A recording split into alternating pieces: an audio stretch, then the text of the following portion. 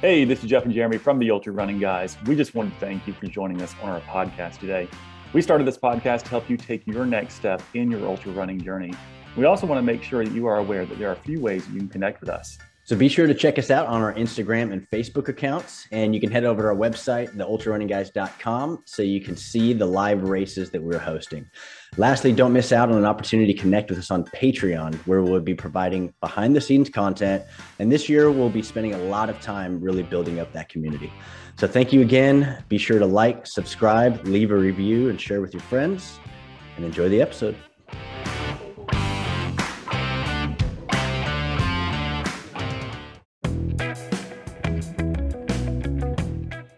And I feel like from being an athlete, whether from running or playing basketball, just like, before you even step out onto the court or the trail, just to have confidence in yourself that you're going to accomplish your goal. And I think like having alopecia, like I know that I like stick out. So I'm like, why not like stick out in like a really positive way for being that person that's like working super hard and like giving it her all.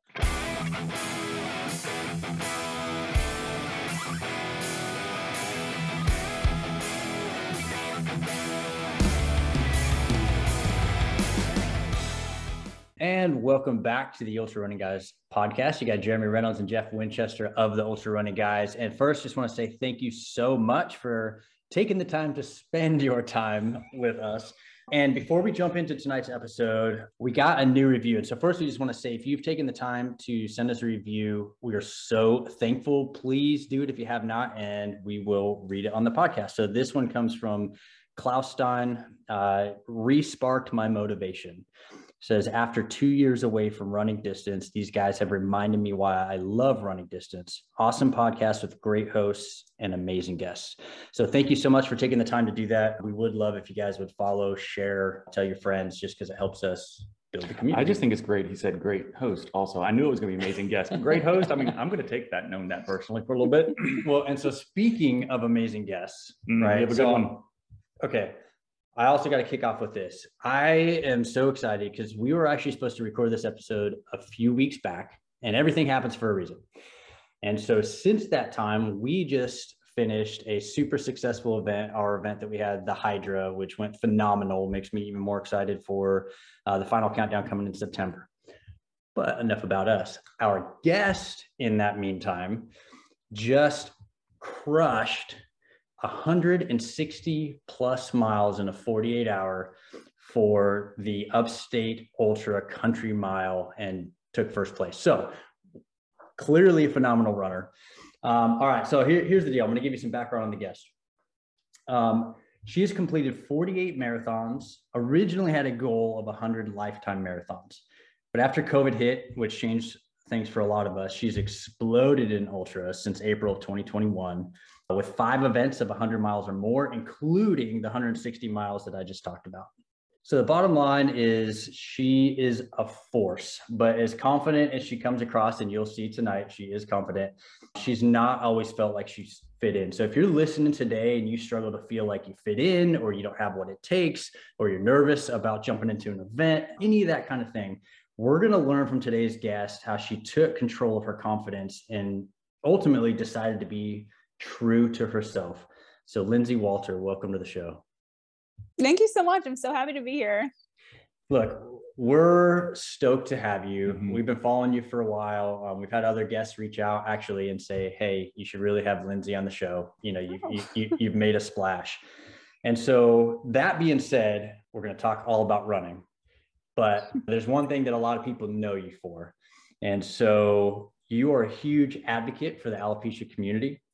We know that alopecia is a huge part of your story. So I think before we talk about your success as a runner, we want to talk about kind of that transition, how things have been for you, and some of the statements you've made really about alopecia and running kind of helping you become kind of the true part of yourself. So with that, let's talk about alopecia. Can you tell us a little bit about alopecia itself and then kind of your experience growing up and what that was like? Yeah, so alopecia is an autoimmune hair loss condition. It can happen to anyone at any age, at any time. I have universalis, so that's total body hair. So I don't have any arm hair, leg hair, anything like that. The other kind is areata, which is where you lose your hair and then it can grow back. It might be within 6 months, a year, maybe not at all. And so that is always different, always changing. For me, I lost all of my hair by the age of 2, fell out pretty quickly. When I first went to the hospital, they had no idea why I was losing all my hair. And it wasn't until I went to another children's hospital that they diagnosed me with alopecia. I'm 31, so that was, like 30 years ago. And, it was really hard. Social media wasn't a thing. There was no one in my school or community who had alopecia. So I had no way to really kind of connect with others. And just to fit in with my peers, I wore a wig from a really young age. And it never really felt like me, but I didn't know how to accept my alopecia, how to talk about it. And it was hard. Kids were terrible to me just for not having like eyebrows and eyelashes. Kids bullied me. They called me a boy. They pulled off my hair. And so I kind of just went through a lot growing up, just feeling isolated. I hated my alopecia. I was not confident in myself at all. I was very fortunate to have athletic ability. I turned to the game of basketball and had a great high school career, like breaking school records, played in college, and that really became like an escape for me. But I still really struggled with my alopecia. It just was kind of bothering me less. And it wasn't really until like after college and I started running that I really learned to accept and love my alopecia and like to become an advocate and want to give back and to be that person. The hardest thing about alopecia is that it's never just your hair. Like you don't realize like how much like your hair means to you until you lose it and it doesn't grow back. And it takes like such an emotional toll on you just because like, I mean, even today, like the stares, the comments, like it's hard to deal with. It's a process and there's no cure for it. Everyone's journey is different. And so that kind of makes it difficult too, just because there's no, I don't know, you just kind of have to live it how it's best for you. But yeah, it is really, really difficult. Really like that statement. You have to live it how it's best for you. And it's interesting, I guess it's kind of timely because, alopecia has been in the news quite a bit, right? With Jada Smith and that kind of incident. And I know that you had some things to say on that and some opinions, but I also think that would be a good thing from an awareness standpoint, at least to have some of the conversation going. I know for me personally, probably my first introduction to alopecia was American Ninja Warrior, and I can't remember his Kevin Ball. Yeah. Kevin Ball. Yeah. I mean, the dude's a beast, right? He's and crazy, he just seemed like such a good spokesperson and role model, and so I was a huge fan of his. Yeah, I'm just to kind of talk a little bit more about that. The whole thing with that we just mentioned about Will Smith and everything. I read your article that you wrote, that was written about you, I guess, that they quoted you in and stuff, and it struck me what you said. Because everybody on social media is talking about, the hit, right? And what took place between Will, and everyone. But what you pointed out was that what she felt in that moment, you resonated with. And I thought, yeah, like there's this entire other thing that's going on that the world is focused on the drama on the stage, but the hurt that took place in that seat is real.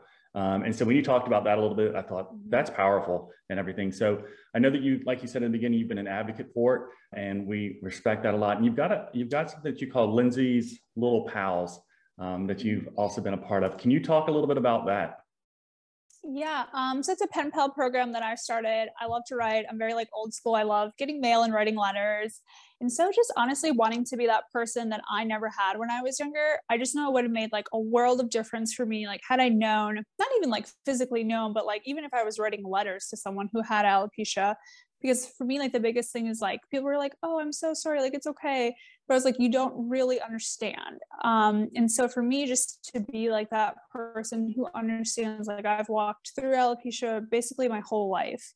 And so just to be that advocate and that friend for them, like sometimes our letters are, talking about alopecia. Sometimes it's talking about sports or like unicorns or just like, but just like being that friend to someone has been just like such an incredible opportunity. But yeah, it's a pen pal program for really, it's been mostly kids and teens, but I've also had adults join. It's just been really great and just a really cool way to connect with people all over the country who have alopecia in various stages. Some of them, just recently diagnosed. Some of them have had their hair fully grown back, or maybe it's fallen out again. So it's really like stages in kind of every level, but it's been really great. That's cool. And do you, so is it all, I'm gonna ask a little bit of a logistical question because that's how my brain works. Are you the center spoke of this and you write to everybody, or do you make connections so that they can write to each other as well? So I've kept it where it's just like myself writing all of the letters, just because I do have a lot of like their personal information. If people ever ask like, oh, I'm in this city, is there anyone else in that city? I definitely have connected like people that way, but otherwise it's just been me writing all of the letters. I like it.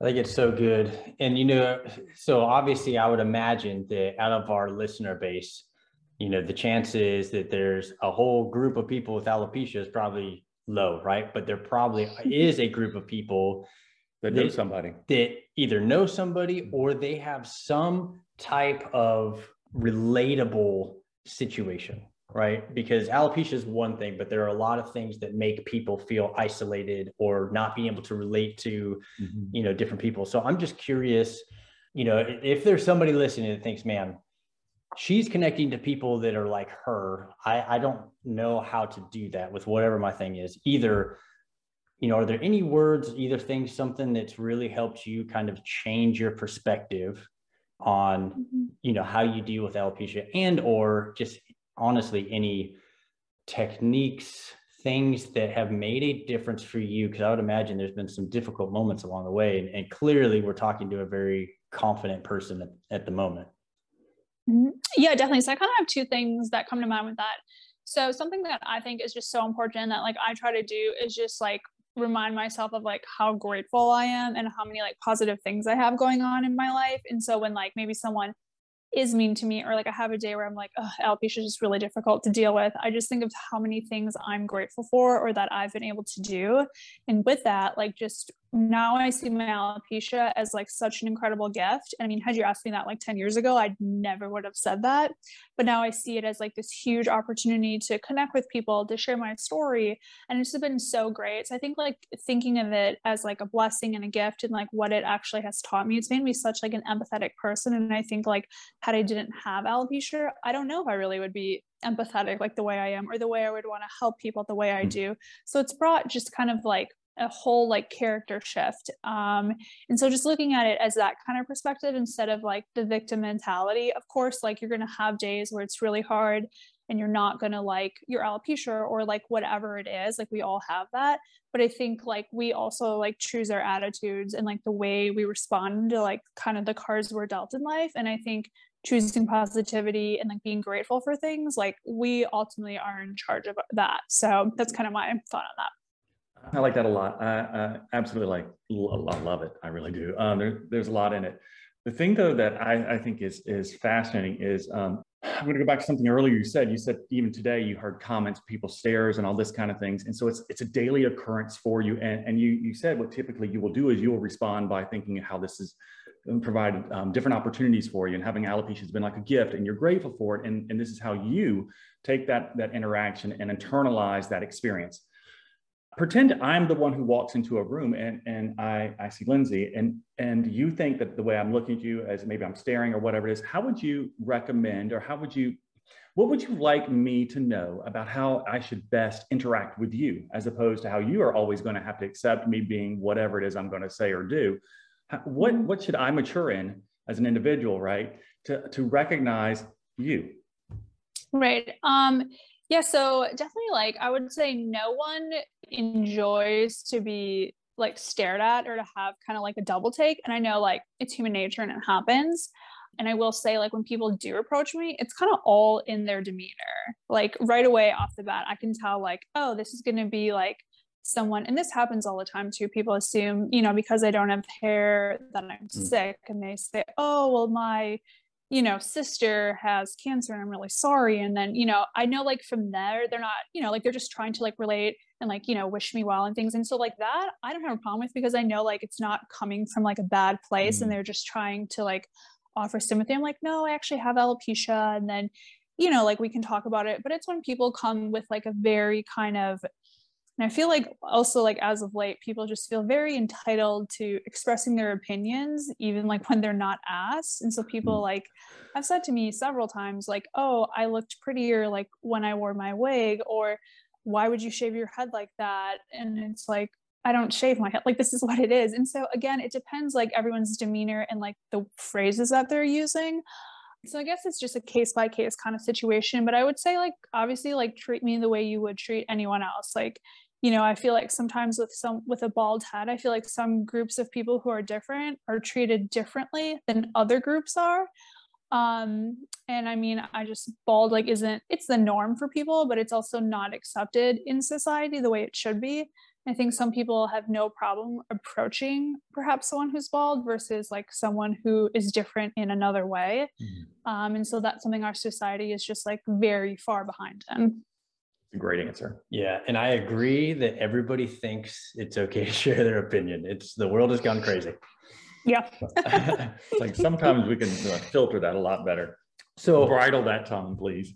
So now as we start to kind of transition, obviously, because the reason that we're here is we want to talk running, but you said some things that, hey, having alopecia has changed some of the ways you think and you respond and your empathy. I would imagine it's also to some extent made you tougher. And you made the comment, my alopecia has made me a better athlete. How has that played into, athletics? I would say like alopecia has just made me like super tough, and I've had to learn just to like believe in myself. And I feel like from being an athlete, whether from running or playing basketball, just like, before you even step out onto the court or the trail, just to have confidence in yourself that you're going to accomplish your goal. And I think like having alopecia, like I know that I like stick out. So I'm like, why not like stick out in like a really positive way for being that person that's like working super hard and like giving it her all. And it just has made me super like mentally tough, just because like having alopecia and dealing with that day in and day out like carries over into like the athletic side of just everything, especially that like running is. I feel like I don't know. Yeah. It's just like a mental toughness to keep like pushing through miles. And I feel like that's also like where I really hit my stride, because like I know mental toughness and I know like how to just push through really hard times. And so, yeah, I honestly credit a lot of that to my alopecia. I think the statement of, if I'm going to stand out, I might as well stand out for this reason. Well, if they're going to stare, they might as well just watch me excel. Watch me run 160 miles in 48 hours. If you're going to stare at me, then go ahead and stare, because I'm going to blow right by you. But that's something that I think, again, if somebody is listening, regardless of their situation, if they feel like they're having trouble fitting in, or if they feel like they stand up for whatever reason, that statement is a standalone statement. It's huge. That's fantastic.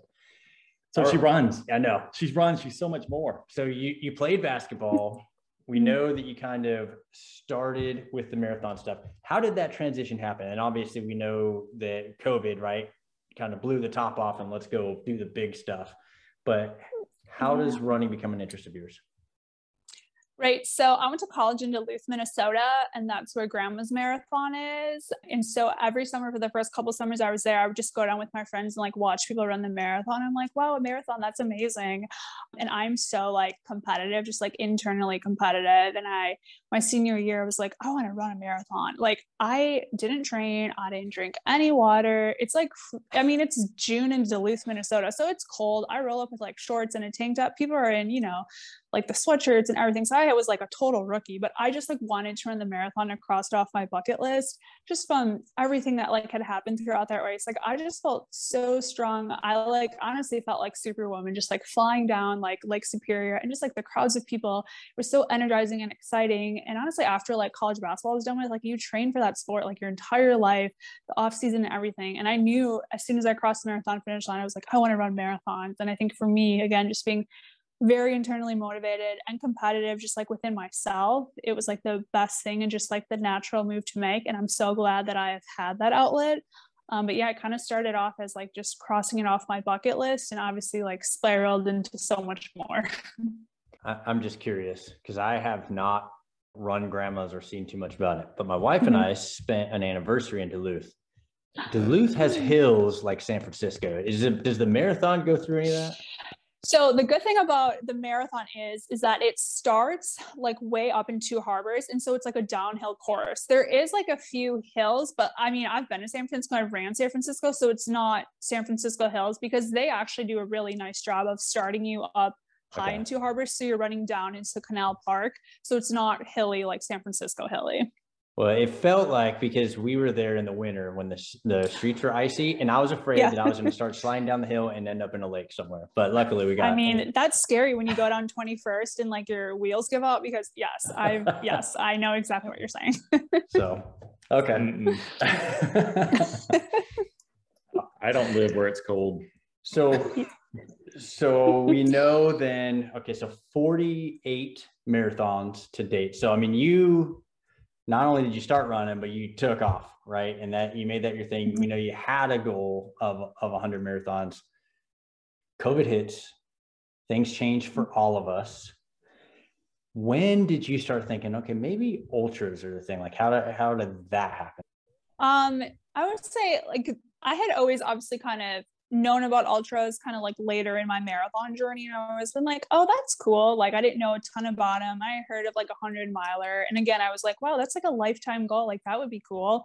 And it wasn't my intention, honestly, like anytime soon to do it. But like once Boston canceled in 2022, it was just like gut wrenching, because it was like, you know, you were almost in like peak training was like just about done with. And then I was like feeling good. I was like just hitting really great paces, and then it canceled, and it was like heartbreaking. Obviously there was so much more going on in the world that was a lot more important than a marathon.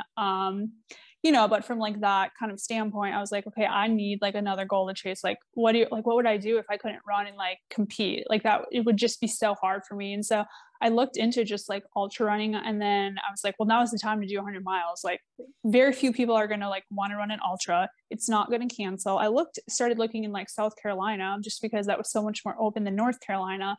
And so like I had confidence in that, and I knew like chasing 100-mile, like that just like was like the next goal for me. I needed this like huge challenge mentally, just to get through, like, especially the beginning stages of the pandemic, when there was just like so much that was unknown, because I had no idea when like I would get to run a marathon again. And so I was like, hey, ultras, like this is it. Like I need this for myself. And so that's when I decided to like really pursue ultras. So did you do anything before the 100-miler, like any other ultra distances? A 50K. I think I did 2 50Ks before that. Okay. And you did the first 100 in April of 2021. Yep. It was actually country mile last year. Mm-hmm. Nice. That is a big jump in a year. Yeah. It was straight 100 miles, like 100.9, I think is what it was. And was that we were looking at it before, was that a timed event, or was it, because it's the country mile, it's always loops, right? Is it always timed? Yeah. Okay. Mm-hmm. Yep. That's a fantastic way. You know, and we've talked about, it's one of the reasons I love stuff like the backyard. I mean, just to get people to say, hey, what can I do? Because sometimes it's daunting to think point to point, or I got to run 50 miles or I fail. You know, those types of timed things seem like a great opportunity to just go out and say, what can I do? And clearly, you know, you've done pretty well with them. I'm interested. So as you started to make that transition, when I think marathon training, I think super regimented road running, and it's kind of like two different worlds. So one, I'm interested in what the transition was like to the trail, if it felt like a transition. And then two, did you, and we'll get into some like really tactical training stuff later, but did you change your approach and like, okay, this is, you know, a new mindset looking at ultras? Yeah. So for me, I always love the long run. Like that's my favorite run. Like if I could go out and run like that 20-miler versus like a tempo, I would do that any day. So for me, it was very enjoyable. It definitely took a lot of like the pressure off that I sometimes had felt in marathon training. Cause I think sometimes you go in thinking like, oh, I have to hit these splits. And then if you don't, it can be just like super frustrating. You're always like looking at your watch. Whereas like with ultras, it's not like that. Definitely was an adjustment in the beginning, because I was so like used to always like checking my watch and my pace. And so I just needed to stop running like with my watch just to get like out of that mindset. And I actually didn't train on the trail. I still like run on the road all the time. I just kind of, where I live, like it's just roads. Like there aren't really trails that are close by. I know we have like some trails in Charlotte, but it's just not, I'm like, when I'm up super early in the morning, I just want to go run. And so like road it is. So I never really trained on trails. I just kept roads. That's like me. I mean, I'm running roads primarily too. Yeah, same here. And so I'm glad you mentioned that, because I did not say it. So we know you're from Wisconsin, you went to school in Minnesota, but you live in Charlotte. Yes. Do you ever hit up the Whitewater Center? Not really. Man, if I lived, it is a great one though. If I lived out there, I'd be at the Whitewater Center. That is a great place. I think, because it's 24 hours. You can get in there anytime. Can you? Yeah. Oh, yeah. I didn't know that. Yeah, that's why I went super early. But anyways, Distracted. I digress. No, but since April 21st, or April to 2021, you ran that first 100. And then since that time, you have now put together 5 100 events, with the last one being this last weekend. So in a year, in 1 year, she has run over 100 miles 5 different times. That's a lot of hundos in a year. Darn impressive. Thank you. Well, not only that, but jumping straight to it. Let's talk about the country mile. Perfect. All right. So country mile, this was like 3 days ago, if that. Your first 48 hour, you took first place. I think it was just over 160 miles because of the way the course is laid out. So very, very impressive effort. We've got lots of questions about how you navigate some of that. But first, let's talk about the country mile. If you can just kind of describe the race for us, and same kind of thing, right? If what do we see? What do we hear? What do we feel? You know, that kind of stuff. Give us the layout of the country mile. So I love the country mile because it is a nighttime start. So last year it started at 8 p.m. This year it started at 6 p.m. And so you're running through the night to begin with. And so for me, you're running on fresh legs, your adrenaline, like you're excited. So the first night, I feel like you're not even really phased by like running through the night because you're excited that you're out there. And then the next day, like the sun comes up and then like there's a 50K. And so there's like daylight. So the course looks totally different than what it just looked at night. And there's just like new energy and excitement. So that to me, I think it was really helpful. So it's like just over 3 miles and it's relatively flat. There's like one hill, I would say, a few like small little inclines, but the nice thing about that is like it's just like packed dirt, and then there's like some grassy stretches. So for like a beginner runner, it's like the best because it's not technical trail at all. It's very wide. Everyone has like their cars or their campers like parked along the course, so you're running past it. So your aid station is there every 3 miles, which again I think makes it a lot easier. You don't really have to carry anything with you. If you need to, you know, put a sweatshirt on or whatever, you're always going by the aid station, and then it goes until 6 p.m. on Sunday night. And you can kind of take it however you want. Like everyone's strategy is different with how they want to run the miles. But for like a first time ultra, it's perfect. It has like, I mean, a lot of people went for 100 miles and like 48 hours is like a very generous cutoff. You don't really hear of like many 100 milers, you know, having 48 hours. So great opportunity for just kind of like first time runners who just want to like learn. Obviously the ultra running community is like so nice and supportive, so encouraging, but yeah, it's like a super fun event. Upstate Ultras is Matt Hammersmith in that group. And, you know, been there a few of their races. And it, like you said, just such a good atmosphere. They've got a great community. I want to know about this 48-hour idea because when you say you have a nighttime start at 6 p.m. and I get up most days at 5 a.m. Or earlier just for kicks, I don't know why, but I do. And let's say that you get up at 6 a.m. that day. That means you're up 12 hours before your race starts. And if it's a 48-hour event, that theoretically means if you don't take a nap anytime along the way, you've been up for 60 hours. How do you prepare for that? So for me, I would say this also has been just a huge advantage. I am like one of those very few people in the world who naturally only sleeps 4 hours a night. I've been like that since I was a kid. And so kind of like what you said, I naturally like wake up at 3:30. So I don't know, like, and I was up, you know, super early, like Friday morning, was up the whole day, didn't nap. The first time I slept wasn't until about like 1 a.m. So that would have been Saturday morning because I went to, my goal was 150 miles. So I wanted to get to 36. And then I took my first like hour break. Then I wanted to get to 75 miles. And then I took like an hour and a half break because then that would have been halfway. And then I wanted to get to 111. And then I slept for, I wouldn't even call it sleep, like kind of off and on for like 3.5-ish hours. But I like felt like sustained and wasn't sleepy tired throughout it. And that's kind of like how I broke up my like sleep breaks throughout it. I mean, I'm impressed and I'm bummed. How you do that? Because I was hoping for some, so I try to get up at 3:30 and I'm wrecked every morning, right? It's like a fight. So I don't have the natural like pop up after 4 hours. And when I did a backyard ultra, like, I mean, I'm like almost crying at 32 hours, right? Because I'm just so tired.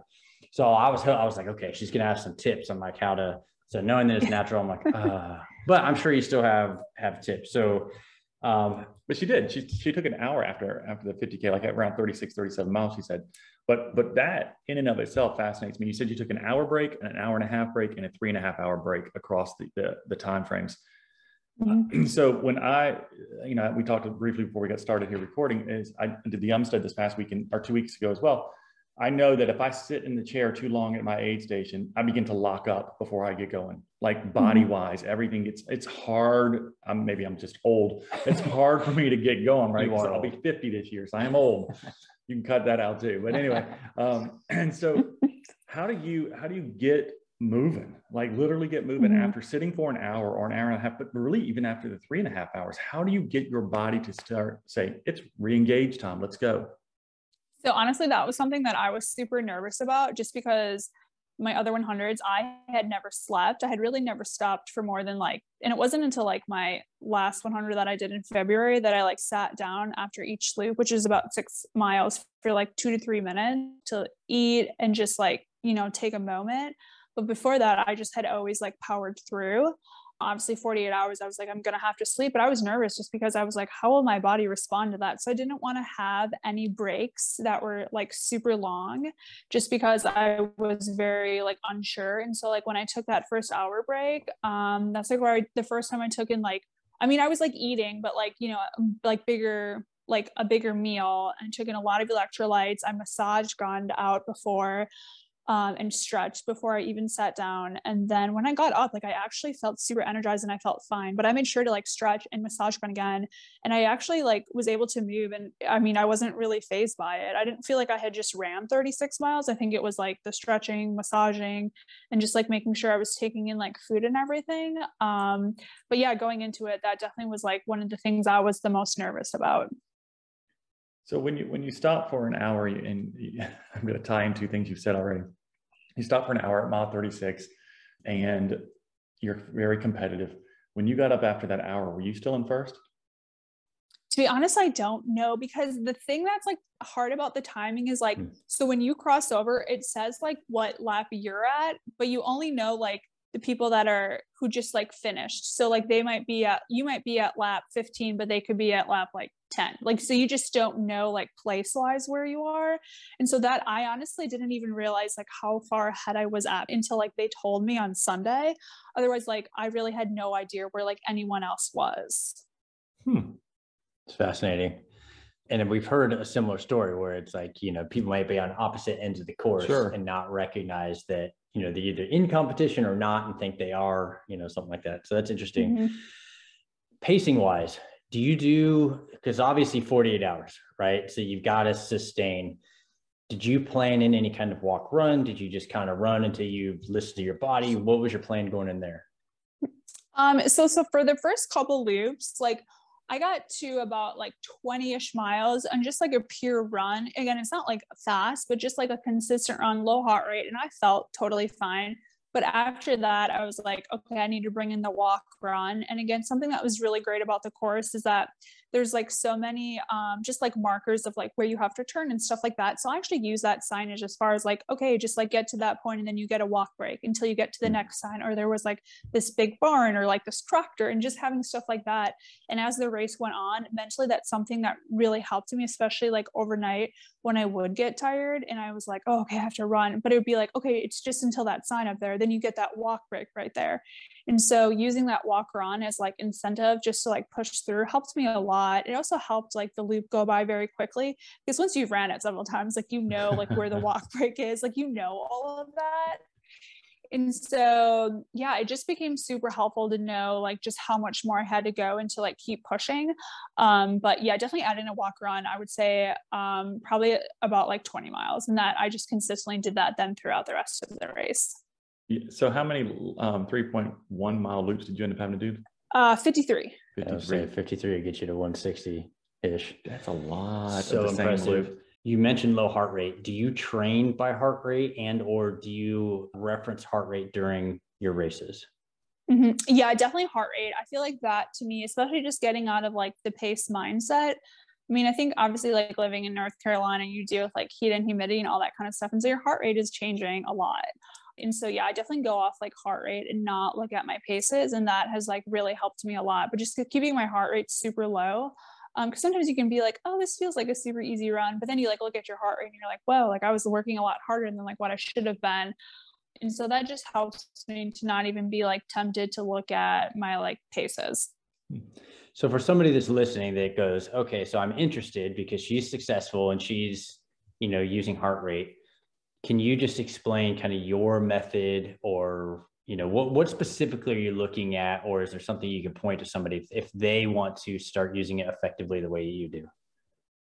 Yeah, I just think like using your heart rate is like such a good tool, because I feel like, everyone all the time, like, is on Strava, or you're like posting your splits and your like paces. And I think, but like someone could say like, oh, I went on like a 10-mile easy run and my pace was at 7 minutes. And then you are like, feeling bad about yourself because like you ran 10 miles and your pace was at 10 minutes, but like you don't know what their heart rate and what their effort. So that could have been super fast. That's something I had to learn too, because I was very guilty of that. Just feeling like, oh, my run wasn't good because, my pace is slower. But like, once you realize like, no, this is actually more productive, because like endurance comes before speed. In ultras, you're not super focused on your speed as far as doing like fast workouts. So staying with like your heart rate and just knowing that like you want to build that endurance and like be able to keep that throughout. So keeping your heart rate super low is actually really beneficial. Obviously, everyone's heart rate's going to be different. Factors are going to be different as far as like if you're hydrated, like the weather, but the more fitness that you're building, the better your heart rate's going to be. And you will eventually like pick back up to your like a pace. But again, just looking at heart rate, and I've done that for honestly like the last year, and it's been like a game changer for me, just like in the mental side of like running. Her bottom line there was endurance before speed. Yep. It was good. 160 miles, 48 hours. And I'm interested because when we messaged, we asked you a couple questions before, and you said, hey, your lowest point, it was also your most memorable at the time, but your lowest point was during your first 100-mile effort. Mm-hmm. So first, just tell us about when it sucked during a 160-mile effort. And then after the fact, I'm interested to how the two compared. Yeah. So I would say the weather was like the hardest thing. We had like some crazy winds and just really cold temperatures. Like there was frost on the ground on Sunday. And I think like last year at this race, it was hot and humid and we had rains. And so this was just like the exact opposite. I love heat and humidity. So I would run in mid-August any day. I love that. I was obviously deprived of it so long living in Wisconsin and Minnesota. So I love it. And so, yeah, I would say like the wind and the cold, honestly, not the first night, because you're just like still pretty excited. It wasn't honestly until I reached about 111 miles, like that next night, it's like 10 o'clock.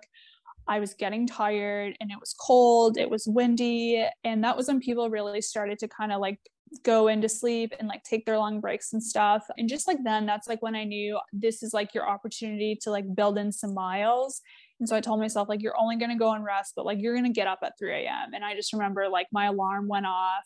I was tired. I was cold. I was like shivering. And like, I did not want to get back up and run. But I also just kept reminding myself of like, you're so close to you're not close to 150, but I was like, you're getting closer to 150. And like, that just like was like my end goal. And just that, like, this is the time to like make up those miles. Cause I like didn't want to be coming down to like the wire on Sunday and to be stressed on Sunday about like, oh, I have to be running all of these laps at this pace to hit like 150. And I just remember like getting up, just like tired, cold. And like, once I got like out of my car, I was just like out there. Honestly, like I was the only person out there. I like didn't see a headlamp for several loops. I think mentally that was so hard. But then I was also like, oh, like I'm gaining laps on people. And so like that also was like very encouraging to me.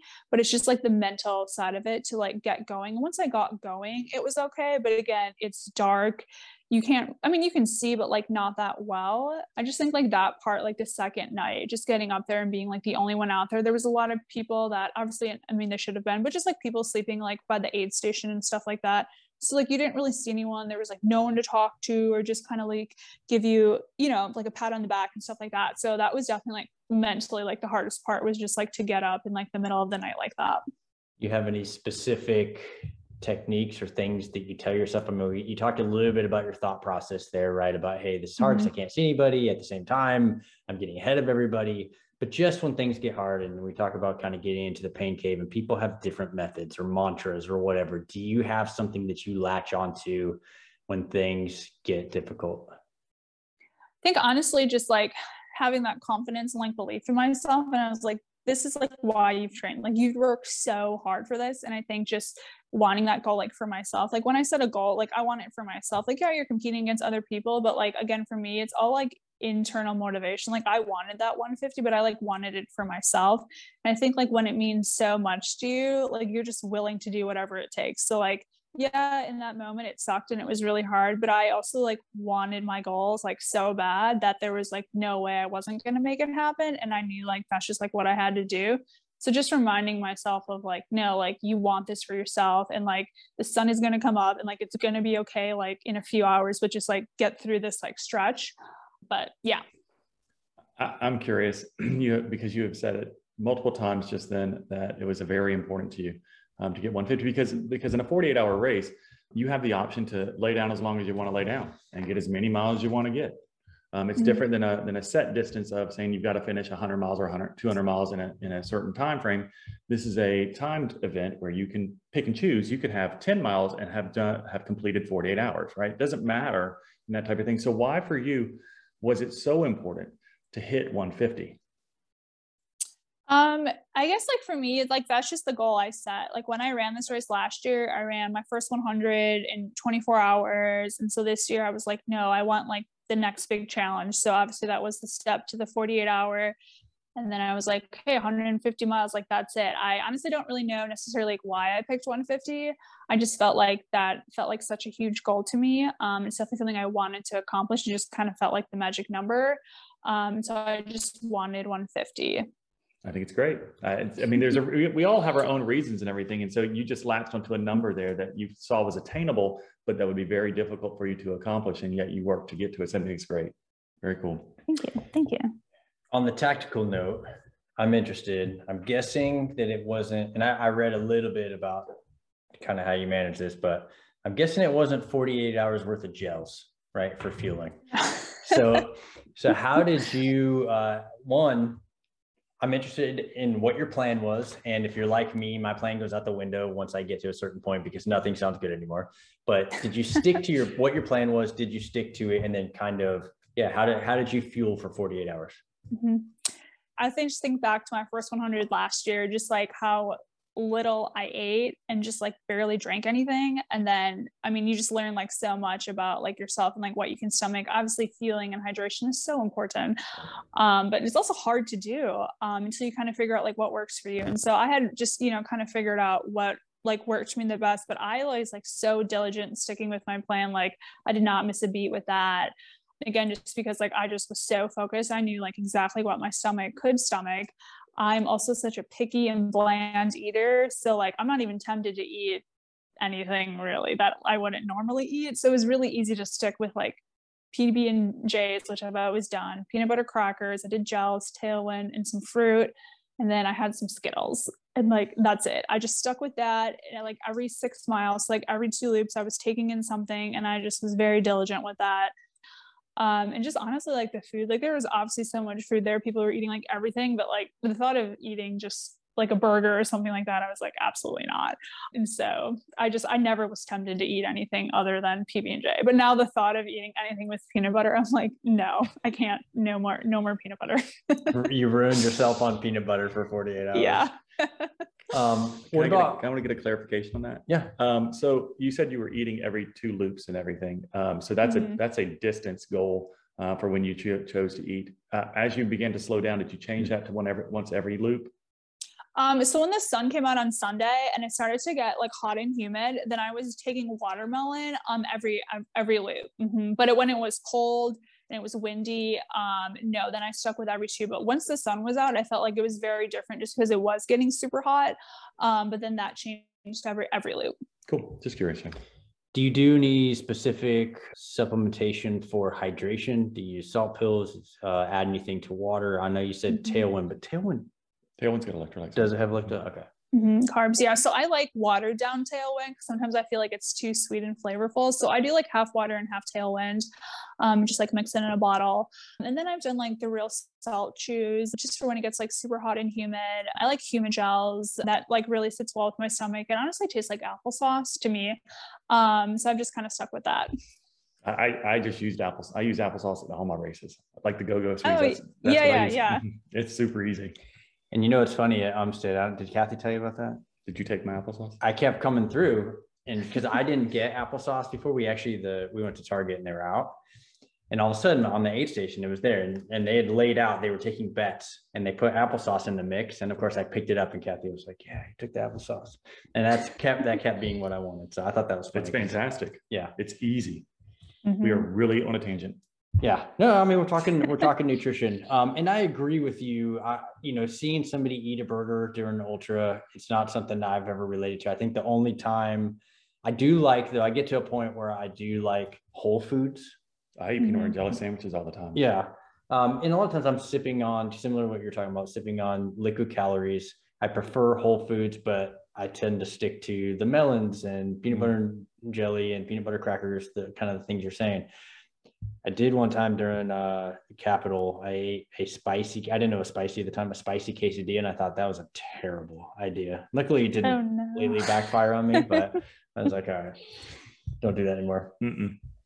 So just before we kind of get away from, and because everybody's different. In fact, our last guest, Chris Varnado, I mean, he runs some monster miles, and he talked about comparing, sometimes he has to pull away from Strava because he knows he puts in all the work. And then there's other people out there that may perform really well that are running 50 miles a week compared to, his 100 plus. So I'm interested in kind of what you're training, recognizing that we may have cycles. But what's kind of your base building mileage training look like? I think this past year, it's been different, just like training for 100s. Just so that's something I routinely kept doing. So it's always been 3 weeks of high mileage and super hard effort in the sense of mileage and not time and pace sense, but just high mileage. Again, I enjoy that. My body honestly responds super well to that. I do commit a lot of time to doing yoga classes at least 3 times a week, which honestly game changer. I haven't had aches and pains or injuries or anything like that. Doing a ton of stretching and foam rolling, but yeah, so 3 weeks hard effort, 1 week of a down week, and then just continuing that. Just because I was doing 100s, honestly, they kind of between my first 100 and then I guess I did one in September, then again in October, February. So there hasn't been a huge break in between them, but always taking a week off of running afterwards. I think it's just also really important to listen to your body. There's a time when you want to push yourself, but if you are feeling aches and pains, you want to address that issue right away. And there's no sense in pushing through it, especially when you think of an ultra. You want to think long game ultra, so there's no point in pushing through stuff like that. But I mean, I have felt pretty great. But yeah, 3 weeks on, I would say, and then a down week. Can I ask her to define high mileage? Yep, that's where I was gonna go. So what does high mileage look like to you? Yes. Anywhere between 80 and 100. That's high mileage. I think 1 week I peaked out at 111. Yeah. And then I also honestly commit a lot of time to climbing the Stairmaster. I love it. I could spend 2-3 hours on that. And that's something that I've used a ton, just with, I would say the last 6+ months. That's kind of something different that I have just incorporated a bunch, and that has been really great for me, just working on hill climbs and stuff like that. And so yeah, that's been something I've done too. I think that's a great tip, and we've heard that from a few people. How often do you do the Stairmaster? I mean, I would say at least 3 times a week. Wow, that's like Anthony Lee. Yeah, that's great. And Charlotte was doing similar stuff, because we don't have any real hills around here. You've at least got some elevation out there, but that's continual elevation. That's the difference on the stairs. Yeah. That's climbing. That's a lot of climbing. And you're also putting in 80 to 100 miles of running flats, and then you've got and then you've got yoga 3 times a week as well.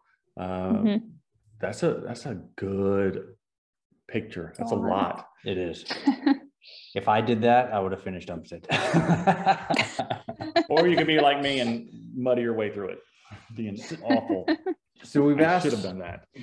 We've asked you a bunch of questions, but let's try to boil it down. Obviously, you've got the experience. Let's say somebody has just a couple minutes with you, right? And they go, hey, what can I learn from you? What would you say are kind of your 2 to 3 key tips if you're going to try to boil it down for somebody that wants to, I would say, improve their running?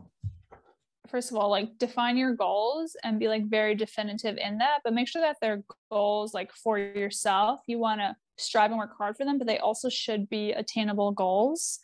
and then like put in the work. Like you can't achieve it if you don't put in the work. And like, it definitely, like, it's not always going to be fun, enjoyable. You're going to have like challenging random moments. And like, that's to be expected, because if it's easy and you're breezing through it, like you're not working hard enough. But like also to like achieve whatever your goal is in running, like you have to put in the work. And so there's no like shortcuts in that. And so just, I mean, mentally be prepared for that. Like, make it important, like, you know, write it in your calendar, like today, like this is my workout, and just like stay diligent and focused in that. Obviously, and then just like give yourself grace as well. I think that's really important. Just because like life happens and like stuff comes up, we don't always like hit our goals. So just, I mean, yeah, giving yourself grace, but like also don't make excuses. So I love that, only because we talked about the number of ultras you've done so far. And so I see that mindset in somebody who's new to ultra, meaning like they're getting ready to do their first or second one. Like, you got to work really hard, you got to stay focused and all these things if you want to accomplish those goals.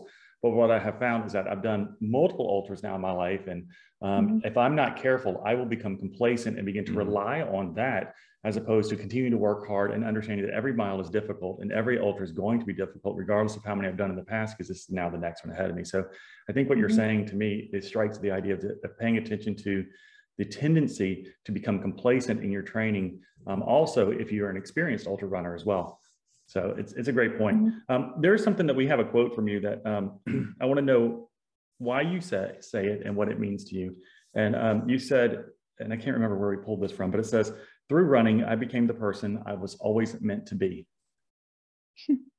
Yeah, so I definitely have said that in like several articles that I've either been interviewed for or have like written. I just feel like finding running, I just feel the most like myself. Like when I am just like out running, I feel confident and I feel beautiful and strong and just like the woman like that God had made me to be. I think of myself when I wasn't a runner, you know, I was very much so struggling with my alopecia and just confidence in myself, never really feeling like myself. But now when I'm running, I was like, no, like this like is my gift. Like I love to run. I love like doing it for me, and just because it makes me so happy.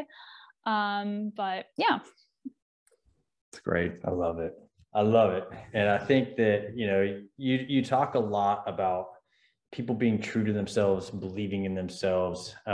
You live it, you know, for anybody that follows you. And if you don't, we'll go over the information in a second, but go follow Lindsay. You are just brimming with positivity. I think you're such a role model for the ultra community, and you're crushing it. Bottom line, right? You're crushing it. I mean, she's a role model in a lot of places, I think. Well, even for people who just struggle with how people perceive them and stuff. Like you've got a lot going for you on the things you've worked through, and just that that I think is a good role model for anyone that can look at you and see that you can take how people may perceive you in a certain way, and you can change that perception to where it isn't just about how somebody may stare at you, but it's who you are and who you can be. That's what Lindsay's all about. Thank you. It's so nice. So before we sign off, I'm interested. This is actually Jeff's question, so I'm interested though. I'm very interested. What is something people would be surprised to know about you that we haven't asked about? I have a super big sweet tooth. I eat so much candy. Yeah, I am a vegetarian, but I really don't like vegetables. I can't cook. I'm not even sure how that works. Yeah, how do you? I know. Honestly, I'm not really sure either. I just like, I don't know. Just call it a plantitarian. Like I don't want the vegetables, so just eat plants. Yeah, pretty much. That's how that works. Are you? I know. I would say more like a fruitarian. Like I love fruit. I could eat a lot of fruit, but like vegetables, I really struggle with that because I don't like vegetables. But like I don't eat like meat. I really don't eat dairy. I don't know. I have like a weird diet. I'm super picky. She doesn't eat. That's so she eats awesome. a lot of peanut butter and jelly sandwiches. Yeah. This is why a hamburger wasn't that appetizing. Yeah, I mean, true. Yeah, that's true. Aside it's from not as earth-shattering as it was before. Well, here's the deal, and you've mentioned writing, and so you're on Instagram. It's at LindsayHannah3. We'll post it in the notes, and if people go look at your link tree, they're going to see a ton of stuff in there. So you're a very talented writer. You've been featured in all kinds of podcasts and articles, and I mean reputable magazines and shows, and so lots to see there. Aside from that and kind of all those links, is there any place else that people should follow you or keep up with you at? No, I think that's pretty much it. Okay.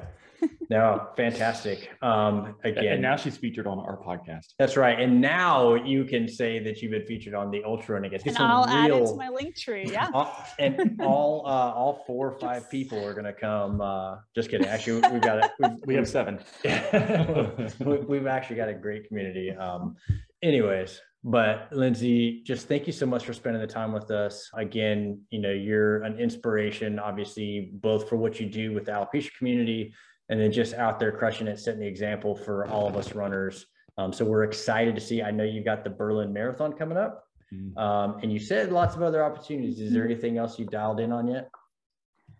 That's a yes. She doesn't want to say it. No, look at that. Yeah, I'm kind of waiting a few days to kind of, I just have a lot of, I think just, you know, last weekend went much better than expected. I'm really happy with that. Obviously giving myself like time to rest and recover right now. But yeah, definitely Berlin Marathon this fall. I definitely want to, you know, get back into marathons and just, you know, give that a try and see like, do I really love marathons? Do I really love ultras? But I definitely want to do stuff with ultras. So just kind of a lot of possibilities right now. My guess is one of the like the Bigfoot 200 in Moab is what I'm thinking she's going to bust out with. We'll see. That's what I'm thinking. Well, this is, so for reference, we're recording on April 12th, and I think we've got about a week and a half till it gets released. So by the time you hear this, you know, go either way, go follow Lindsay, see what she is up to, because I have no doubt big things are in store. But again, thank you for spending the time with us. It's been an absolute pleasure. Thank you so much for having me. You guys are the best. I appreciate it. Thank you. Can you keep that in there? Yes. Well, I should say we're the best. Yes, I like keep that in there. All right. And we will talk soon. Cut. As you can tell, we're really not in an office or anything or in a studio. Yeah. It's just his dining room with a big board behind us. No, that's awesome. I feel like that's like ultra running. Like you just like make it happen, and it's just like so basic, but it just like works. There's a possibility that over the course of our conversation that I may say something inappropriate about myself. How was Umstead? It was better for him than it was for me. Klausstein. All right. Klausstein. She has no idea what we're talking about. And she's very concerned that we become German. I'm just wondering if she's freaked out now because you said you were going to say inappropriate stuff. About myself. Thank you. You guys were so nice and so like easy to talk to. So I appreciate it. I'm glad to hear that. We were trying really hard. I mean, he ran a much better race than I did. I just seem to be recovering quicker. But that helps when you don't run the whole race. I may actually have a stress fracture, but that's beside the point. Do you have a stress fracture from this weekend? I actually feel great. Because, I mean, you ran 60 miles less than her, so it seems like if you had a... Right, and I didn't DNF with a stress fracture.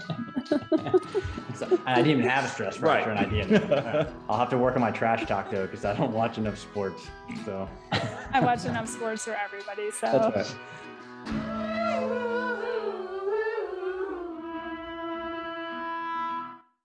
Oh, can we cut that G off though, her shirt? No, this represents me. This is who I am. I have like such an obsession with Aaron Rodgers. Everyone knows it. Matt knows about it. Like I just love him. He's the worst quarterback in the league. Okay, he's the MVP, but okay, carry on with your trash Eagles. Okay.